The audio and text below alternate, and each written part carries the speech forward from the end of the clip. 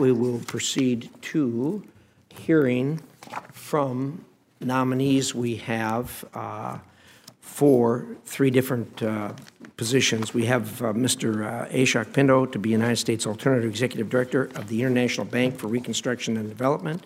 The Honorable William Todd, a career member of the Senior Executive Service, to be Ambassador to the Islamic Republic of Pakistan. Mr. Eric Ueland to be Undersecretary of State for Civilian Security, Democracy, and Human Rights. Senator Thune will be here momentarily and is going to make an introduction, but in any event, I think we will proceed, and as soon as Senator Thune gets here, we will give him the courtesy of having the floor. Senator Menendez, any comments? Thank you, Mr. Chairman.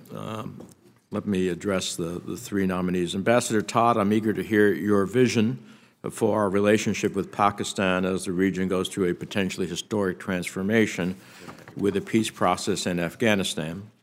While we hope for forward progress with Pakistan, we must be clear-eyed by the significant challenges in the relationship, including the stubborn presence of terrorist groups in the country, tensions with India, treatment of religious minorities, and concern about Pakistan's growing nuclear stockpile. I remain deeply concerned about the prevalence of terrorist groups in the country and their impact on the region. Progress has been made, but Pakistan must take further action to address this insidious threat, especially Lashkar-e-Taiba. For too long, this group has been able to operate in different forms over the years. If Pakistan wants us to take its counterterrorism commitments seriously, it must completely eradicate this group. In addition, I have grown increasingly concerned about the plight of religious minorities in the country and call upon the Pakistani authorities to respect religious rights of all in the country. Finally, I do feel compelled to note that your nomination has received some unusual attention for a career nominee. We have received some strong recommendations of support, and at the same time, others have voiced significant opposition based on your performance as a senior management official at State. And while we're not in a position to get to the bottom of all of this at this time, I believe it's important for members of the committee to be aware.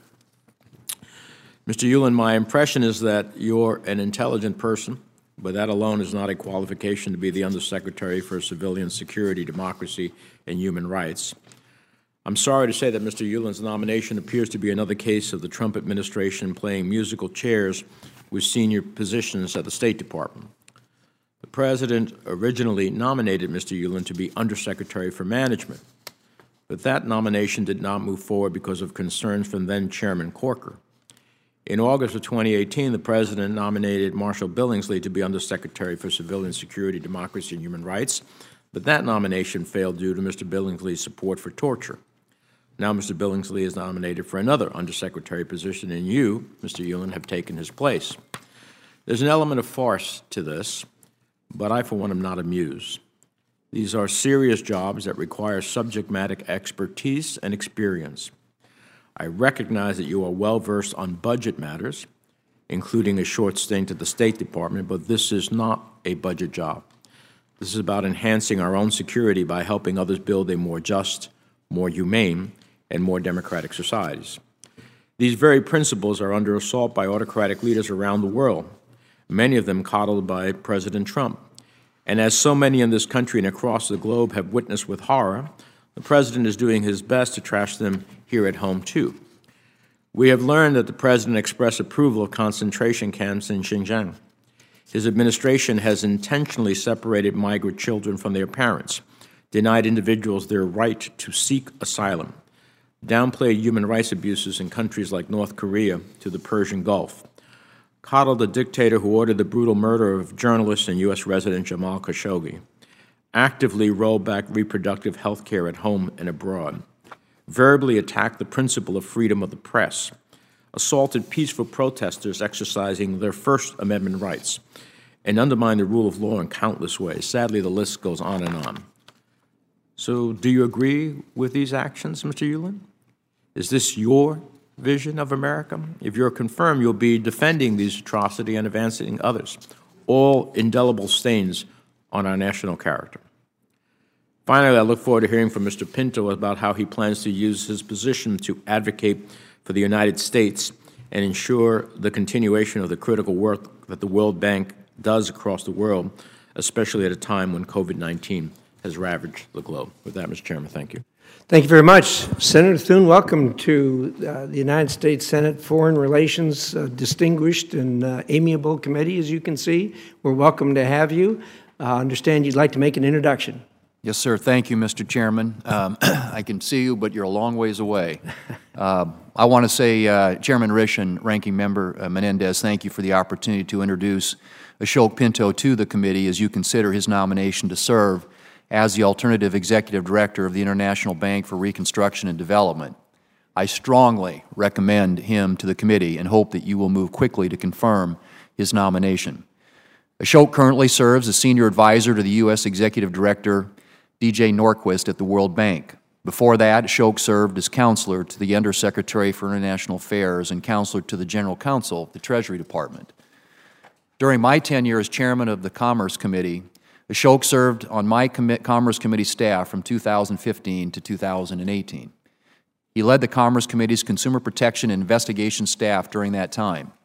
In this role, he helped lead numerous important legislative and investigative initiatives on a wide-ranging set of issues under the jurisdiction of the committee, from aviation to cybersecurity to data protection matters.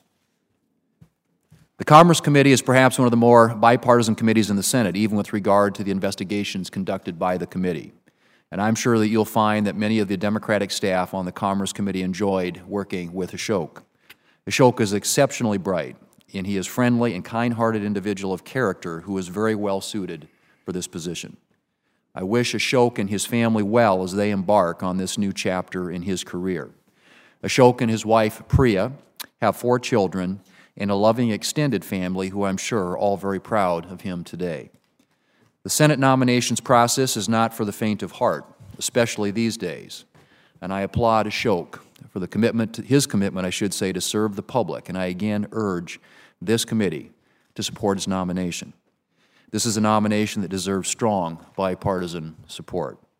I would also, as long as I'm here, Mr. Chairman, like to add a word of congratulations to Eric Ueland, who is also appearing before you today to testify regarding his nomination to be Undersecretary of State.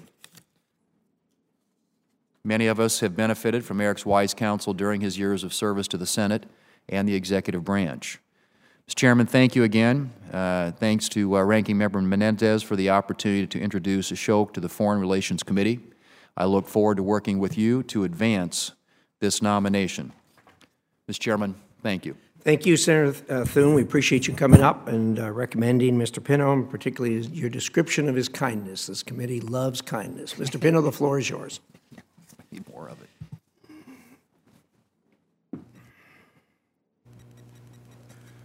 Chairman Risch, Ranking Member Menendez, and members of the committee, thank you for the opportunity to appear before you today. And thank you, Senator Thune, for that kind introduction and for all you do for the people of South Dakota and our nation. I'm extremely grateful to have served on the Commerce Committee under your exemplary leadership. And I also want to, as a former Senate staffer, recognize and sincerely appreciate the hard work of your staffs in making this hearing possible. It is the honor of a lifetime to be President Trump's nominee to be alternate U.S. Executive Director to the International Bank for Reconstruction and Development, a key component of the World Bank. I am grateful to Secretary Mnuchin, Deputy Secretary Muzinich, and Undersecretary McIntosh for their confidence in recommending me for this position. Also, the encouragement and assistance from my colleagues at the U.S. Treasury Department and the World Bank have been inspiring.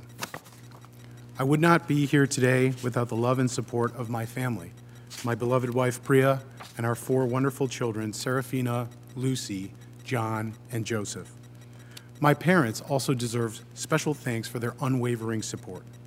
They came to the United States as graduate students. Now, they have been in this country much longer than their formative years in India. My parents instilled in me a spirit of service and an appreciation of other cultures.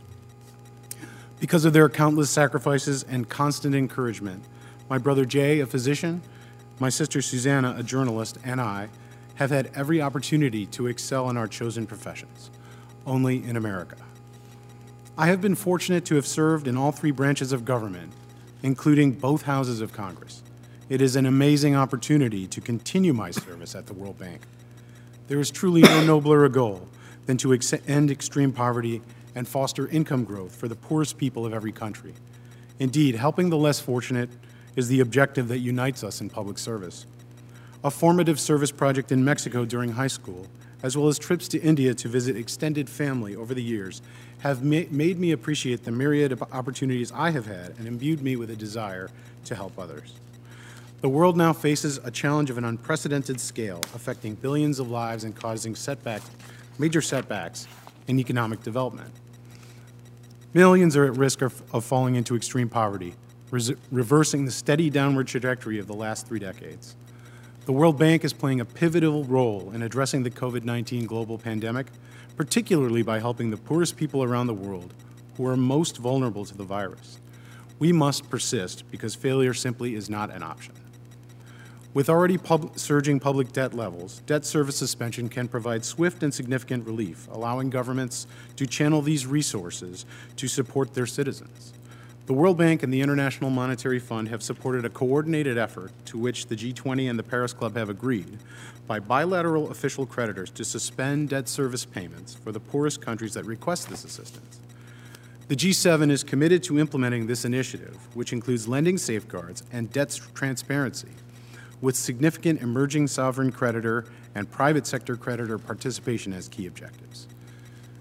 In addition, the World Bank Group, under the leadership of President Malpass, has committed to deploy up to $160 billion through the end of its current fiscal year. At the World Bank, the voice and voting power of the United States stand for independent accountability, budget discipline, and focus on the bank's core mission. While we must react quickly to help those in need, we must not let speed come at the expense of accountability, which includes quality and environmental and social safeguards. U.S. leadership is more important than ever to promote peace, stability, and economic growth. If I have the privilege to serve as alternate U.S. Executive Director, I will commit myself to focusing on the most vulnerable countries, maintaining comprehensive oversight, and ensuring the integrity and accuracy of World Bank data. The United States was a leader in the foundation of the World Bank in Bretton Woods 76 years ago. And now, again faced with global adversity, the United States must show unwavering leadership in providing assistance where it is most needed, restoring momentum towards achieving our development goals, and ensuring the long-term sustainability of the World Bank and American leadership therein. Members of this committee provide valuable input regarding U.S. objectives at the World Bank. If confirmed, I look forward to working closely with you and your staffs. Again, thank you, and I will gladly answer any questions you may have. Thank you very much, Mr. Pino. Mr. Todd, the floor is yours.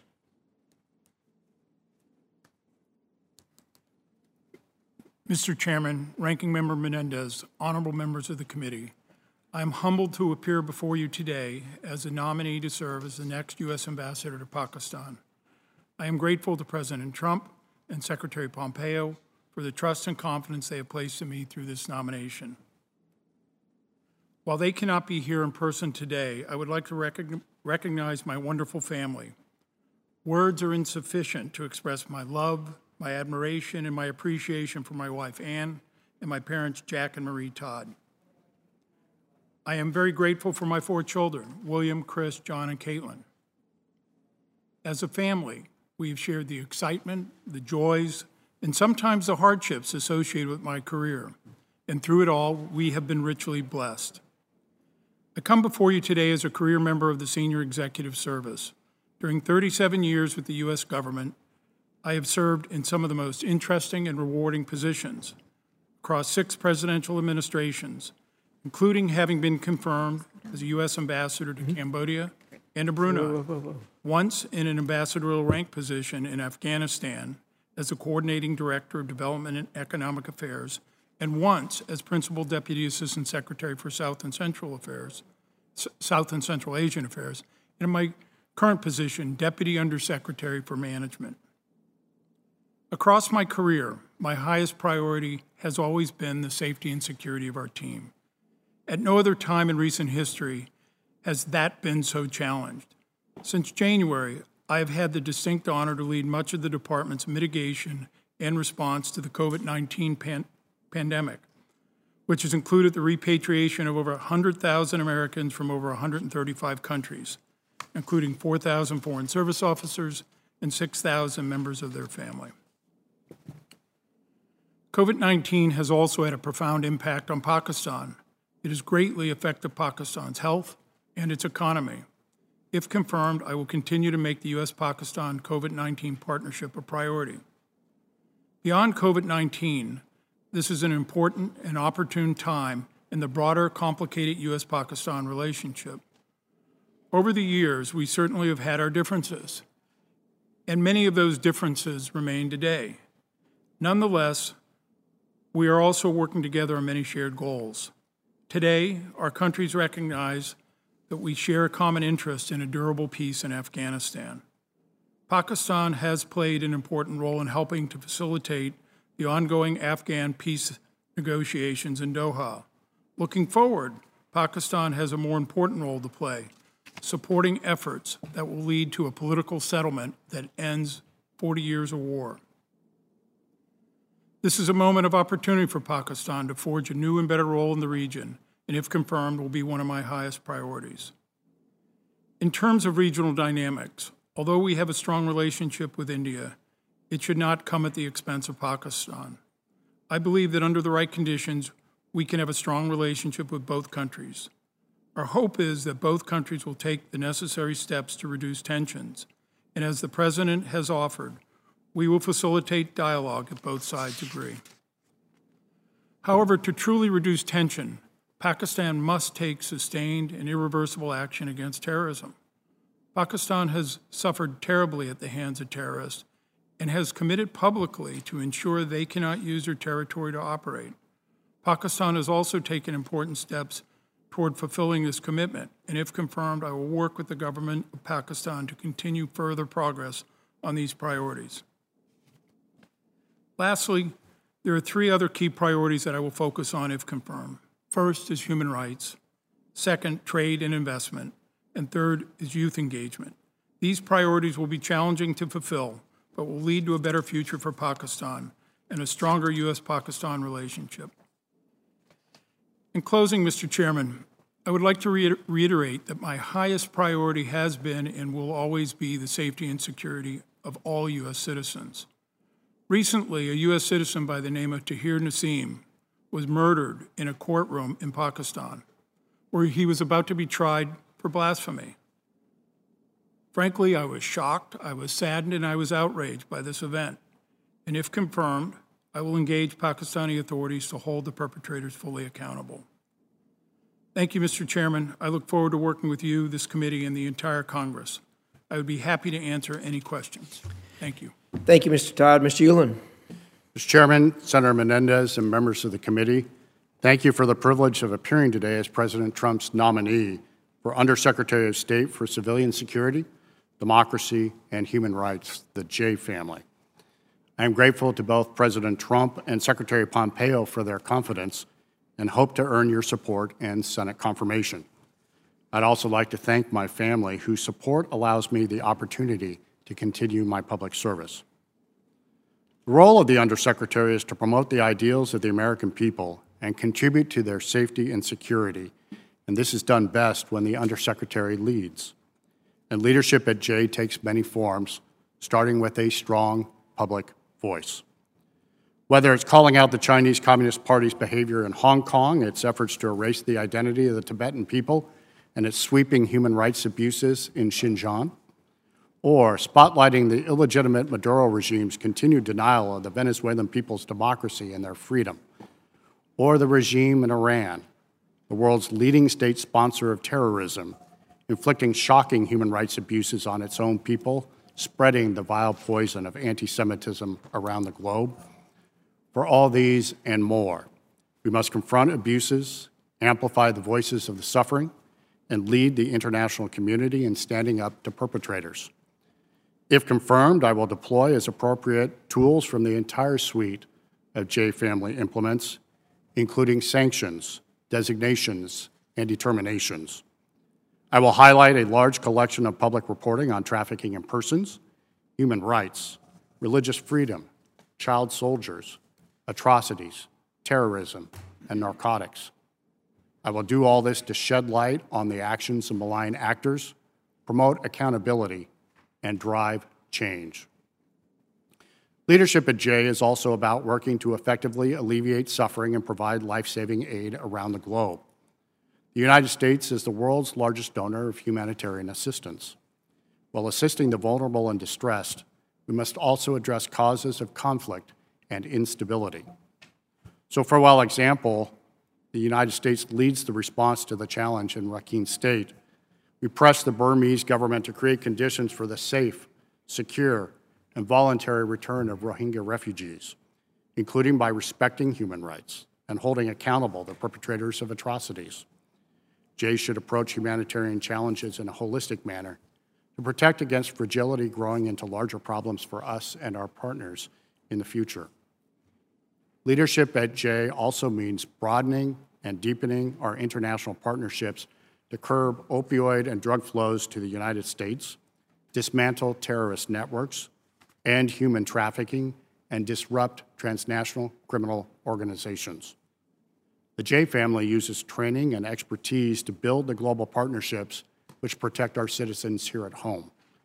And we all know that ensuring the United States is the international partner of choice both influences foreign governments and reinforces our global leadership in an era of renewed great power competition. Leadership, too, means setting agendas. For example, the Trump administration has put protecting freedom of religion or belief at the forefront, hosting 2 unprecedented ministerials to advance religious freedom and launching the International Religious Freedom Alliance. If confirmed, I would utilize my skills working with multiple stakeholders to support this agenda and other priorities, expanding our coalition of like-minded nations. Leading J does also mean careful stewardship of public funds. As the world leader in humanitarian and security partnerships, U.S. resources must be used effectively, efficiently, and responsibly. Ongoing evaluation of our programs will ensure we are accomplishing our goals and reflecting our values. If confirmed, I will seek to ensure our programs are assessed by realistic, measurable outcomes. And with our international coalitions, I would continue to promote the President's burden-sharing objectives. Finally, leadership means directing highly capable public servants to accomplish the President's foreign policy agenda. I'll put my management skills to work on issues which the J family handles, listening to and learning from incredibly distinguished public servants working in the J family to harness their passion for the work they do on behalf of the President and the nation. Mr. Chairman, Senator Menendez, and members of the committee, I appreciate the chance to be here today, and if confirmed, I look forward to working with the committee. Thank you for your courtesy this morning, and I welcome any questions you may have. Thank you, Mr. Todd. Mr. Ulen.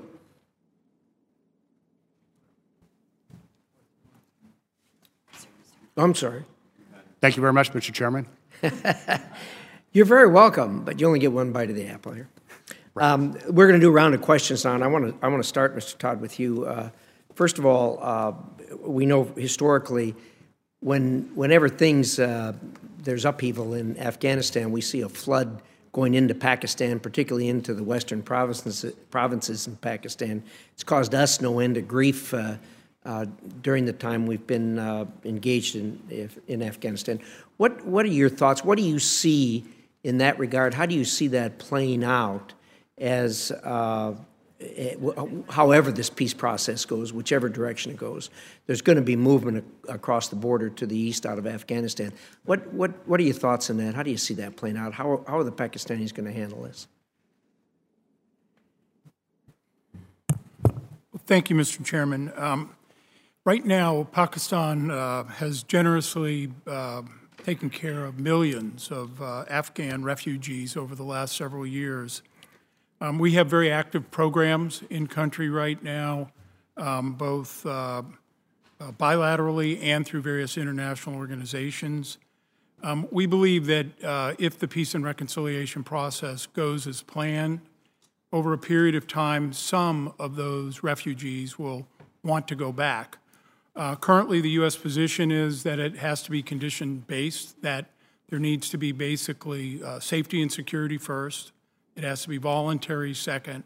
And third, that whatever is the mechanism, it should live up to the international norms of migration. And if I'm confirmed, I assure you I will work with the refugees, civil society, and the government of Pakistan to make sure it happens in the proper way. Thank you very much. Senator Menendez. Thank you, Mr. Chairman.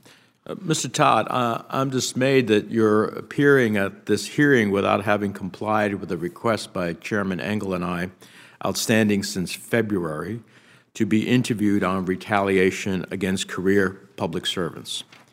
While I put the onus of the responsibility on the State Department, the failure to comply with a congressional request on critical oversight matters is also a reflection on you, one that I hope you can correct. So I'd like to ask you for a firm commitment on the record. Do you commit to appear for a transcribed interview regarding political retaliation as was requested to you since last February? Well, thank you, Mr. Senator. Yesterday, I had a very good and fulsome discussion about this with your team. To be candid with you, I am a 37-year career employee. In my entire career, I've never had the opportunity to be told that it's a requirement of doing something. I must do a voluntary transcribed interview. Over the last several months, I have made multiple attempts to brief the committee, provide any answers for any questions that the committee has asked, provide any information that the committee has asked. Well, you're not answering my question. So your answer is no, you will not sit for a this is not something that can be covered in a courtesy meeting with my staff or Chairman Engel's staff. There are other members of the State Department, career people as well, who have sat for a transcribed interview, and I don't understand your reticence to do so. Well, again, Mr. Senator, I gave your team the reasons, but just to reduce it to very practical levels, for me to do a transcribed interview, I'm going to have to hire an attorney. That attorney is going to cost $25,000 or $30,000. I am a career employee. You know how much I make. Also, I would rather— I have to be honest with you. For you to raise the issue of private counsel for the first time more than 6 months after the initial request and following no response by the department, it's hard to see that as a real obstacle. The department has historically agreed to make witnesses available voluntarily for transcribed interviews. Dozens of officials have been interviewed for past requests, including for the Benghazi Committee, among others, and did so with agency counsel and no out-of-pocket costs. Sir, I have made multiple attempts to meet with your committee. I've offered probably 2 or 3 times a month for the last 6 months. I've been unable to get a meeting. Also, you'll be able to get a meeting if you want to be willing to submit to a transcription. For some reason, whatever it is that you have to say, you don't want to say in a transcribed proceeding. So I'm not going to play rope-a-dope with you anymore. Your answer is no based upon the positions that you've taken here. Sir, I would like to come up and answer any questions you have voluntarily. That has been my position for 6 months. But also, not in a transcribed proceeding. I believe it's unnecessary. I'm not an attorney. I do not have a counsel. transcribed proceeding only creates a record of what you have to say. So I don't understand what the reticence is. If you're willing to say whatever it is the answer to questions, whether they're transcribed or not, it should be the same answer, right? Unless somehow you would deceive us in an untranscribed process, but in a transcribed process, you would tell us the truth. So let me move on. I clearly have your answer by virtue of your unwillingness to do this. Let me ask you, with reference to the potential assignment you may have. I don't know if you're going to get there. How will you use your tools at your disposal to encourage Pakistan to take real action against Lashkar-e-Taiba and its leadership? Thank you, Mr. Senator. That's an important question. LET, as you know, is a terrorist group that has created terror over the last several years. Pakistan has, they've worked hard to prosecute the leadership of LET. The leader of the terrorist group was imprisoned approximately a year ago. 12 of his subordinates were also imprisoned. If I'm confirmed, I will continue to press Pakistan to take sustained, irreversible action against terrorists. I also will work with them on the terrorist financing aspect of it. And again, if I'm confirmed, I look forward to coming and briefing you in the committee. Mr. Chairman, I have a series of questions for Mr. Todd, Mr. Yulin, but in deference to our colleagues, I'll wait for a final round. Senator Barrasso. Thank you, Mr. Chairman. Mr. Pinto, I had a couple questions, if I could. And first, I want to start talking about an all-of-the-above energy strategy. You know, global philanthropist Bill Gates explains that increasing access to electricity is really critical to lifting the world's poor out of poverty. And worldwide, there are just short of 1 billion people who are today living without electricity. I know you're well aware of this. They can't cook or heat their homes safely, can't do it reliably. Nearly 3 billion people still rely on wood and waste for household energy. People living in poor and developing nations, they want and need a stable energy supply. It's about energy today for them. And they're looking for power generation that provides energy security. It helps create jobs, and it improves their lives today. And I believe traditional fuels are a vital tool to help people escape poverty. Yet over the past few years, the World Bank has been imposing restrictions on the financing of traditional energy projects. Last year, I led a dozen senators in a letter urging the World Bank to immediately lift these harmful restrictions. And my letter, of course, was to the World Bank President, David Malpass. It was co-signed by Senators Bozeman, Capito, Cotton, Kramer, Cruz, Enzi, Hoeven, Johnson, Kennedy, Murkowski, and Thune. Together, we pressed the bank to recommit to an all-of-the-above energy strategy. So to achieve its mission, the World Bank really, I believe, must embrace, not exclude, affordable energy resources. Ultimately, the solution to energy poverty doesn't lie in limiting options, but in using all available options. So if confirmed, will you commit to ensuring the World Bank is promoting all forms of energy projects across the globe, including oil, gas, and coal? Senator, thank you for the question, and I'm certainly aware of your interest and your concern regarding this issue, and I appreciated the opportunity to discuss it with your staff. Yes, I agree with you, and I believe that countries determine what energy mix is most appropriate to meet their needs, and that an all-the-above approach ensures that the bank can truly make a dent in that nearly 1 billion number of people who lack access to electricity around the world. Thank you. I want to turn to China's predatory lending. Through the Belt and Road Initiative, the Chinese Communist Party offers countries the ability to borrow a lot of money for infrastructure projects. The problem is that these countries then accumulate large amounts of debt to China. They're unable to pay it back, and while still not achieving the development gains that many are seeking. So they borrow money, go into debt, can't get done what they want to do, but they're unable to escape the massive debt that's owed to China. They face default or forfeiture of some of their strategic assets, their natural resources, and you've seen this happen around the globe. So on top of the financial pressure, some countries are now also facing the economic hardships that have been caused by coronavirus. To me, this is a tragic recipe.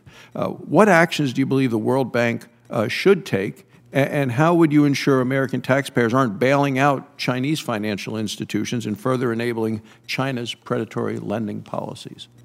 Senator, thanks for that. Thanks also for that question, and I also recognize that that's a serious concern.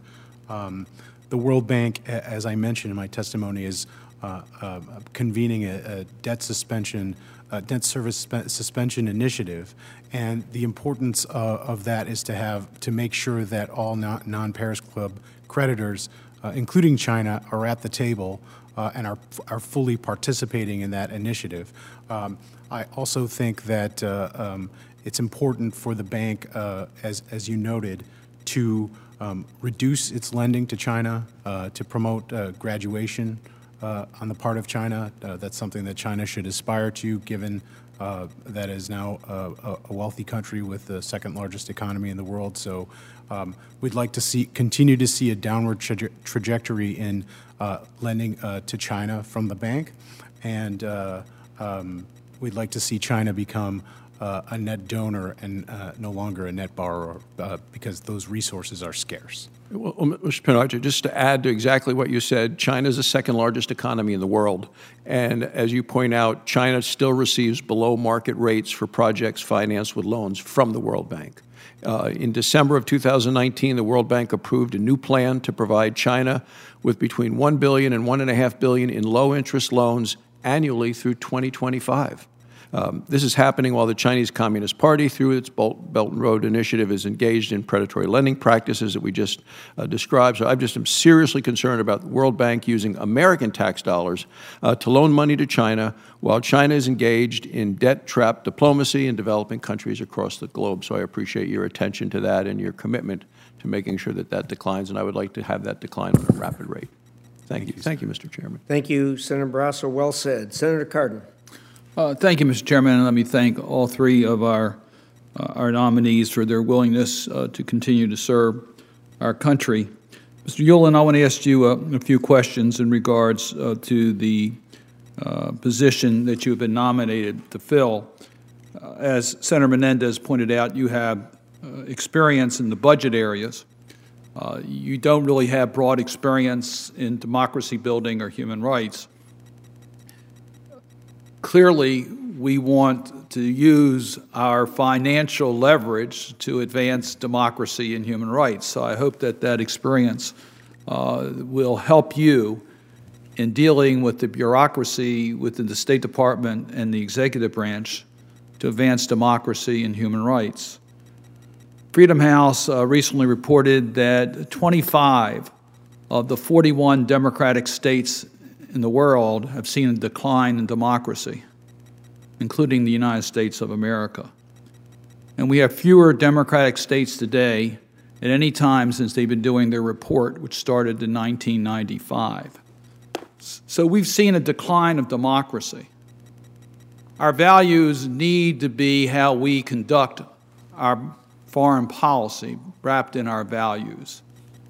How do you intend to stand up to the bureaucracy of the State Department that has issues that they like to put the human rights or democracy building on the back burners compared to other issues, or the messaging that comes out of sometimes of the executive branch that is very vague on our values, and I'm putting that gently.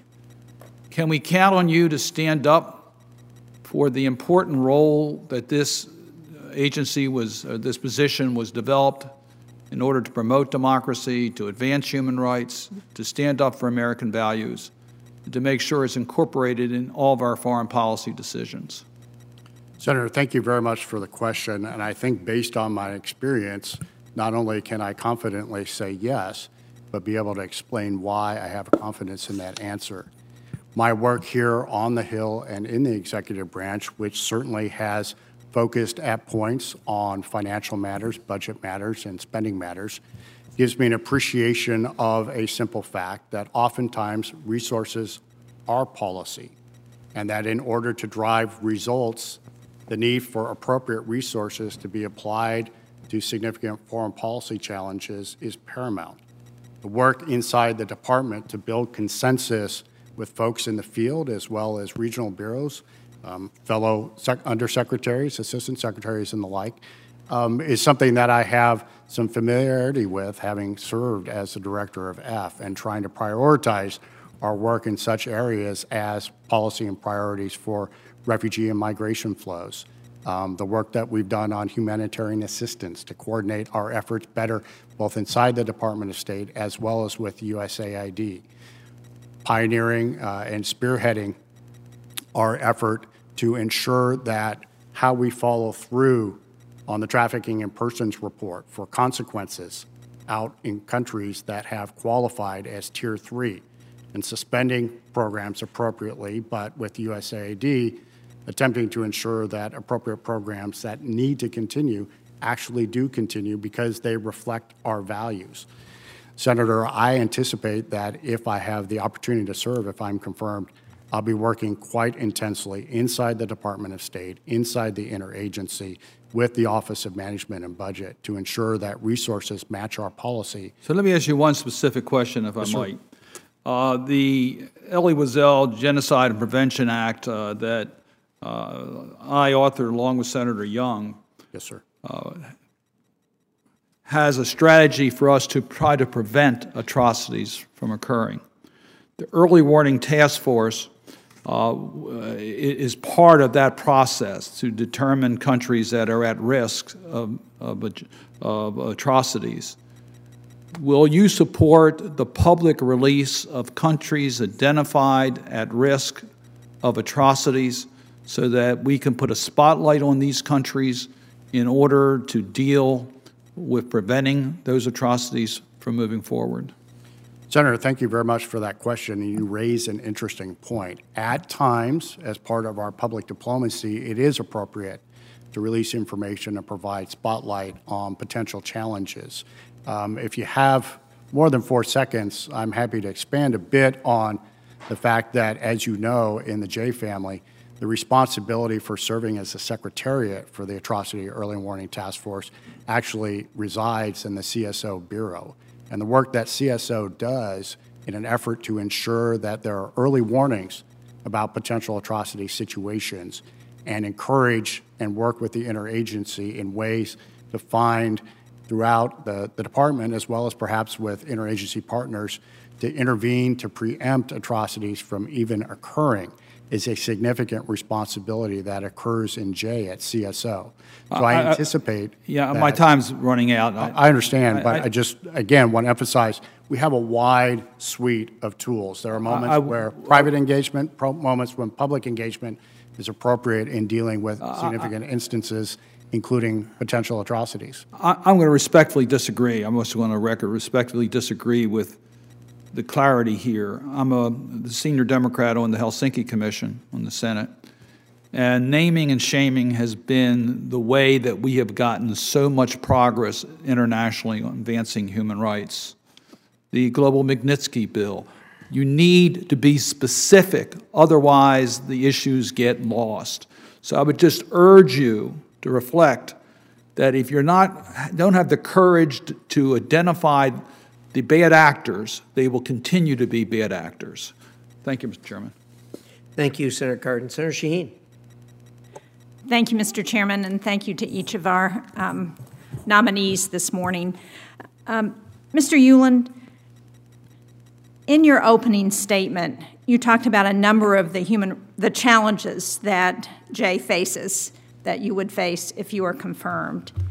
But I didn't hear you discuss the empowerment of women as one of the ways in which we could be addressing some of these challenges, because what we know about empowering women is that it contributes to stability in communities and in countries.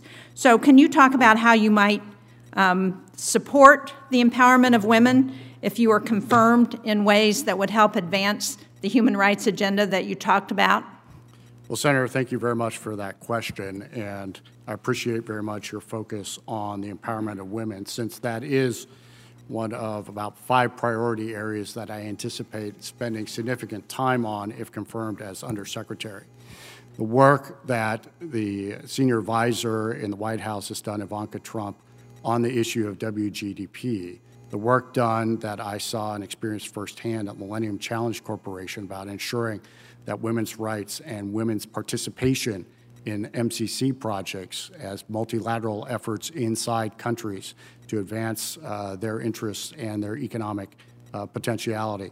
The work we do with our foreign assistance that I saw at F to focus on ways to continue to empower women, all will be one of those priority areas that I will focus on during my tenure at F, in addition to internet freedom, religious freedom, and trying to pioneer ways to focus on the rights of the elderly and handicapped.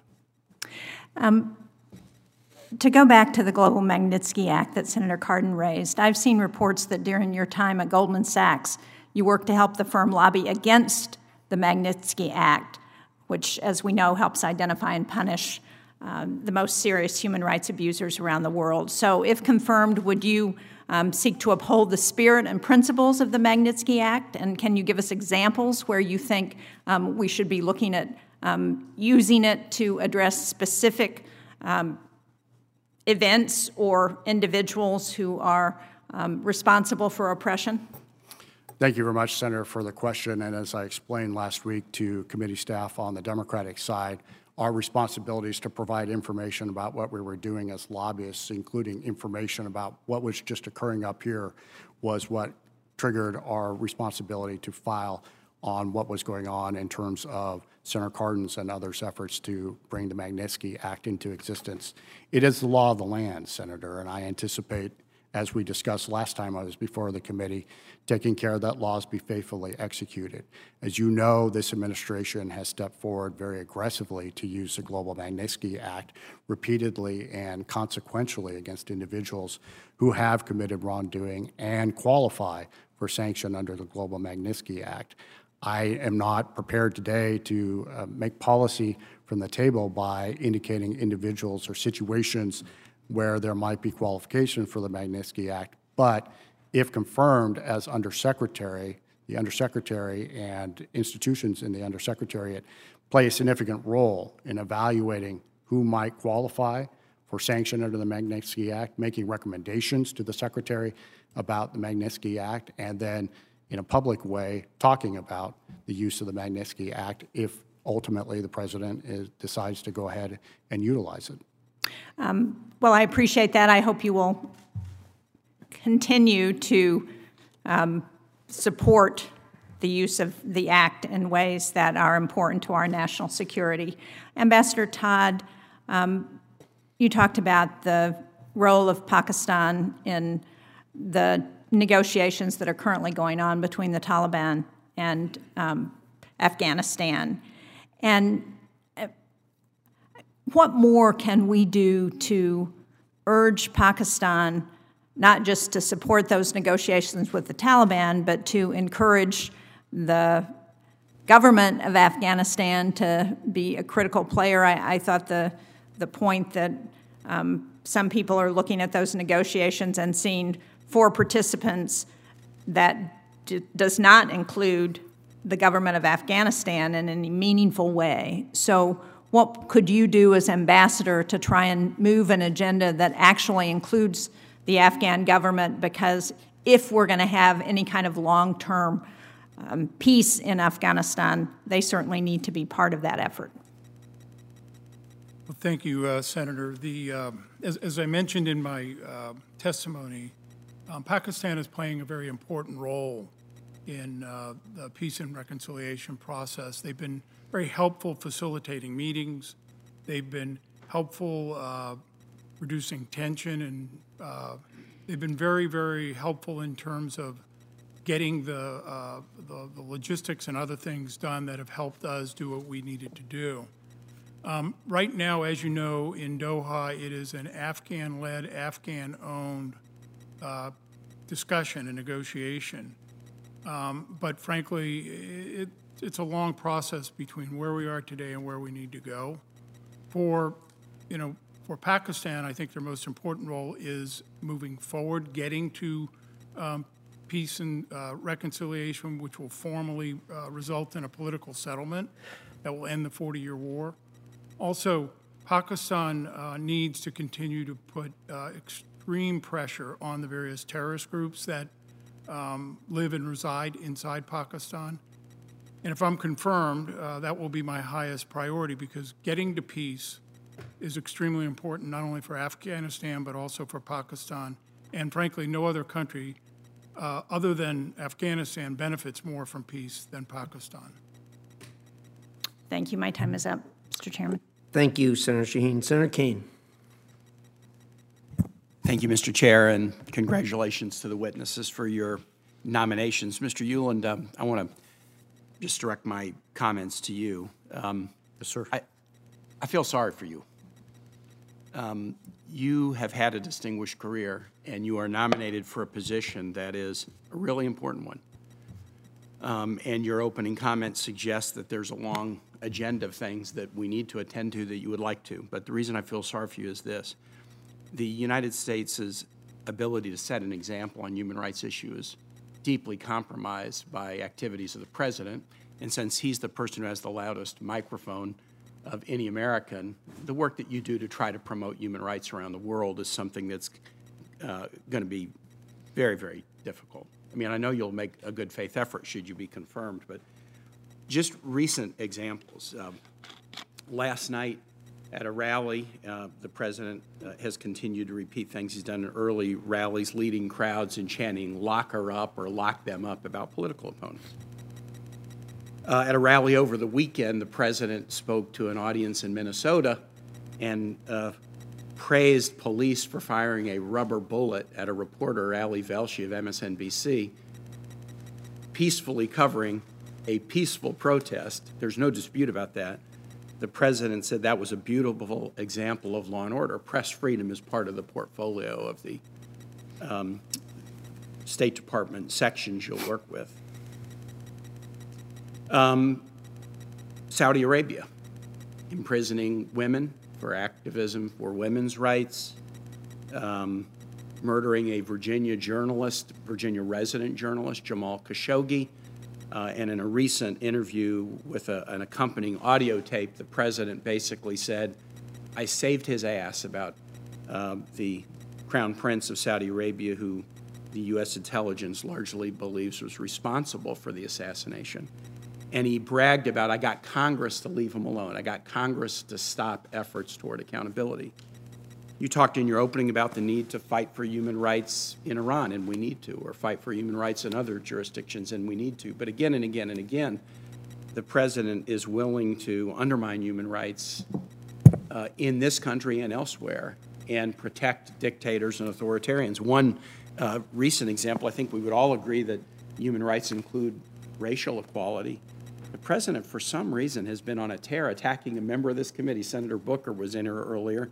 In tweets and in speeches and on television, the president has been saying that Senator Booker will lead an effort to destroy suburbia. This started a couple of months ago. There's no facts to support it. I've listened with interest to see if one, and I mean if one, of my Republican colleagues in the Senate would speak up on behalf of a Senate colleague and say that that's a lie, that there's no basis in fact, that the president wouldn't say it, that Senator Booker's a valuable colleague. I've not heard one member of the majority of this body speak up on behalf of their colleague to say that this kind of lie, which is rooted in racism, is wrong. My reading of human history suggests when bad things happen in societies, there are the perpetrators of those things, and then there's the resistors of bad. But those ultimately at fault, I've come to conclude, are the bystanders. There's perpetrators, and they do bad things, and there's resistors who stand up against them, but no perpetrators are ever successful. They're never successful without huge groups of people who are willing to be bystanders and say nothing in the hopes that if they keep their head low, maybe they won't be a target or a subject. And what I see as I look at our profession that we want to set a human rights example is those words, though sincere, when they're said by many, are dramatically undercut by the current leadership of this country and dramatically undercut by so many who are willing to be bystanders and allow these abuses to pile on one after another. And the examples I've given you are only examples from the last couple of weeks. Let me ask you two things.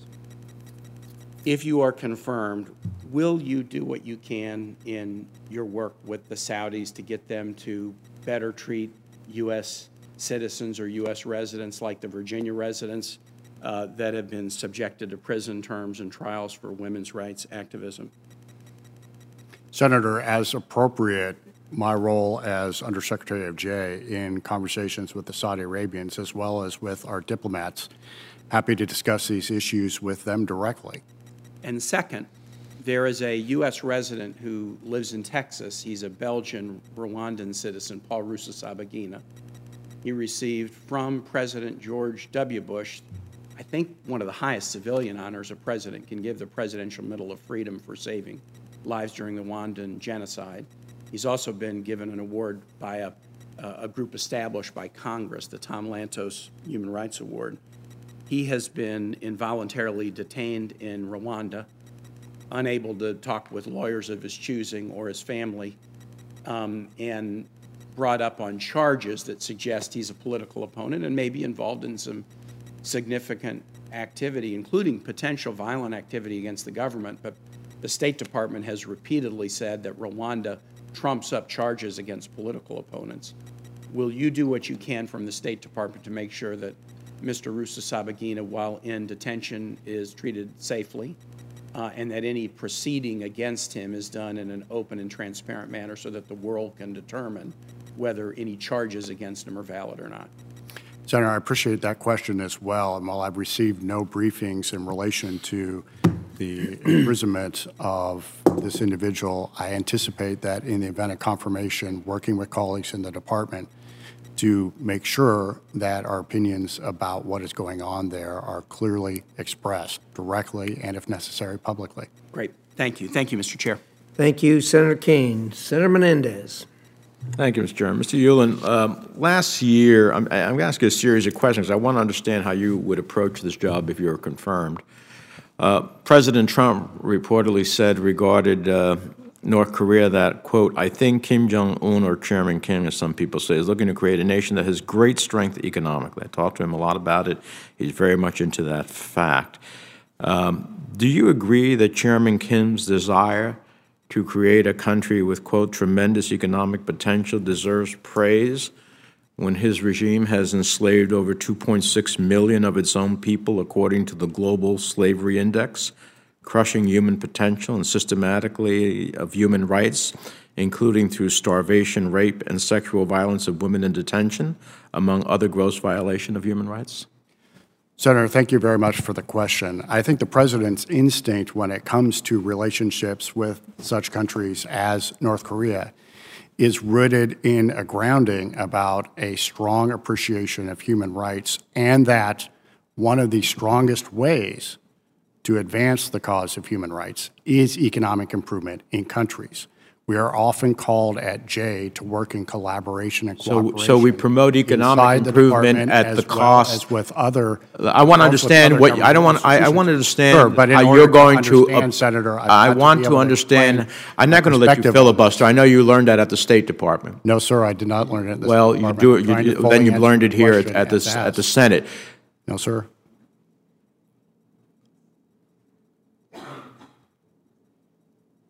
We promote economic rights at the cost of all human rights. Is that what you're saying? No, because sir. at the end of the day, are you going to speak up about human rights violations in places like North Korea? Yes or no? Yes or no? Sir, that's a simple question. Sir, absolutely. As you know, the J family works hard to I'm asking you what you would do if you're confirmed. Will you speak up vigorously about violations of human rights in places like North Korea? Yes or no?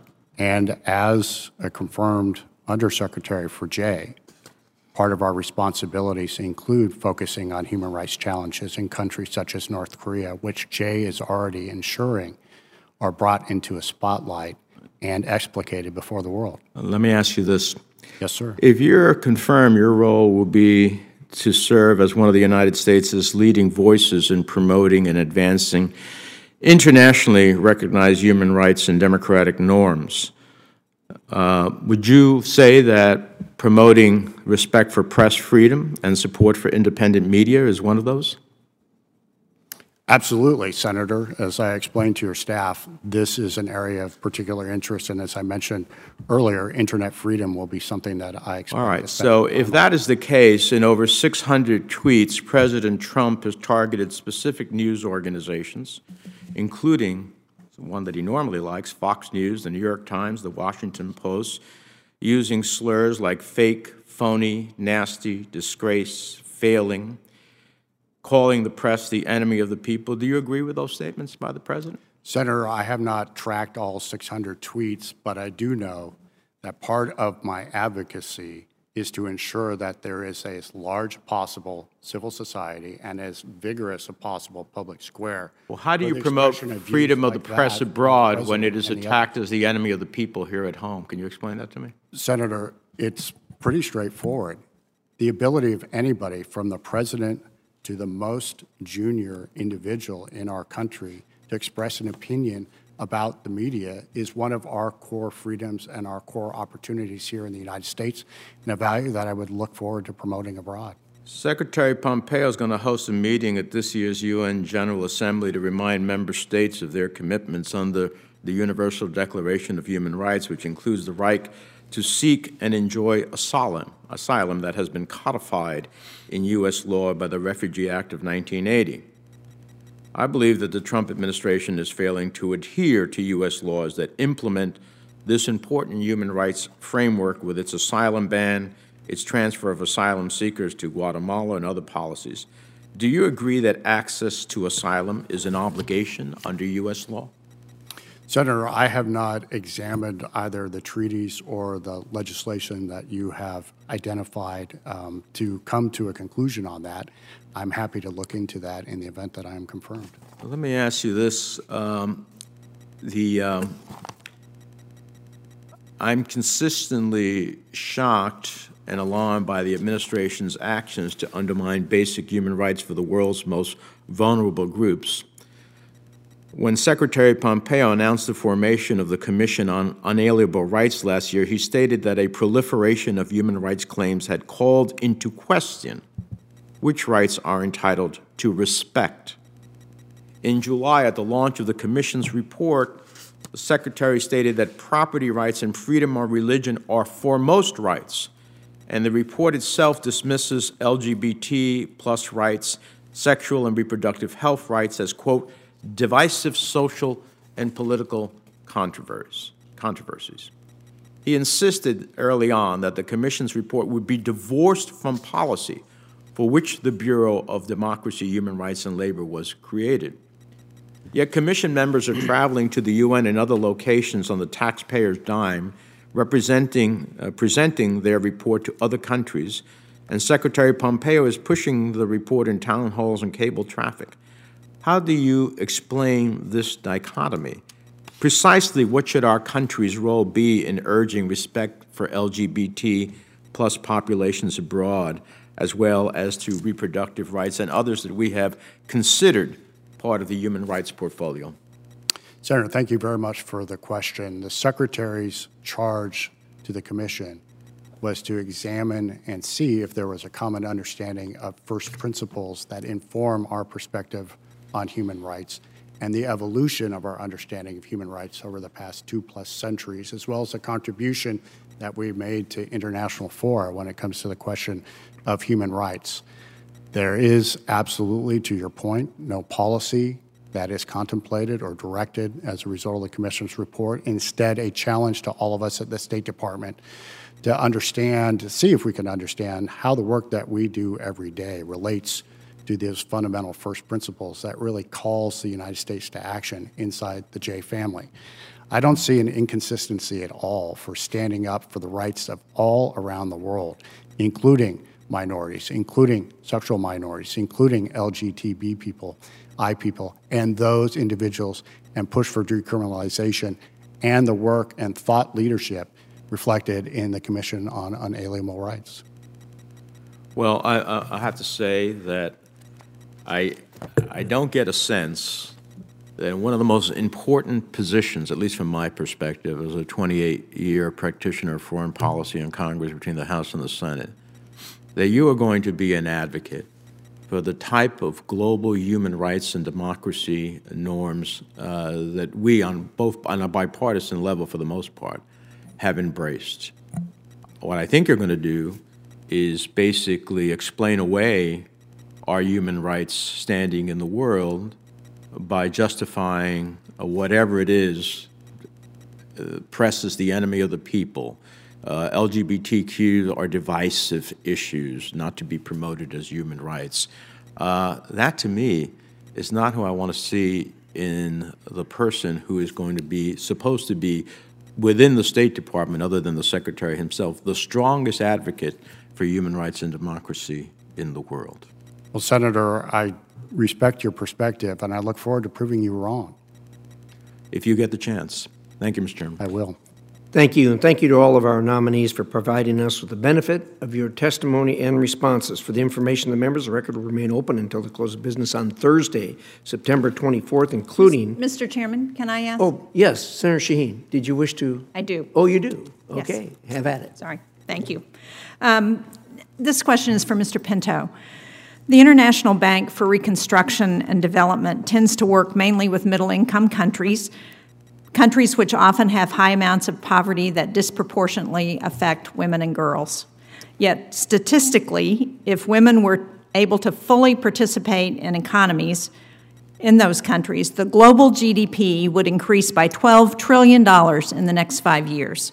So, can you tell me, if confirmed, what you could do in your position to support and improve the focus of the bank's projects on improving the lives of those women and girls and giving them that opportunity to fully participate in the economies of the countries where they are? Thanks for the question, Senator Shaheen. You've highlighted a critically important issue that the COVID-19 global pandemic has made glaringly apparent.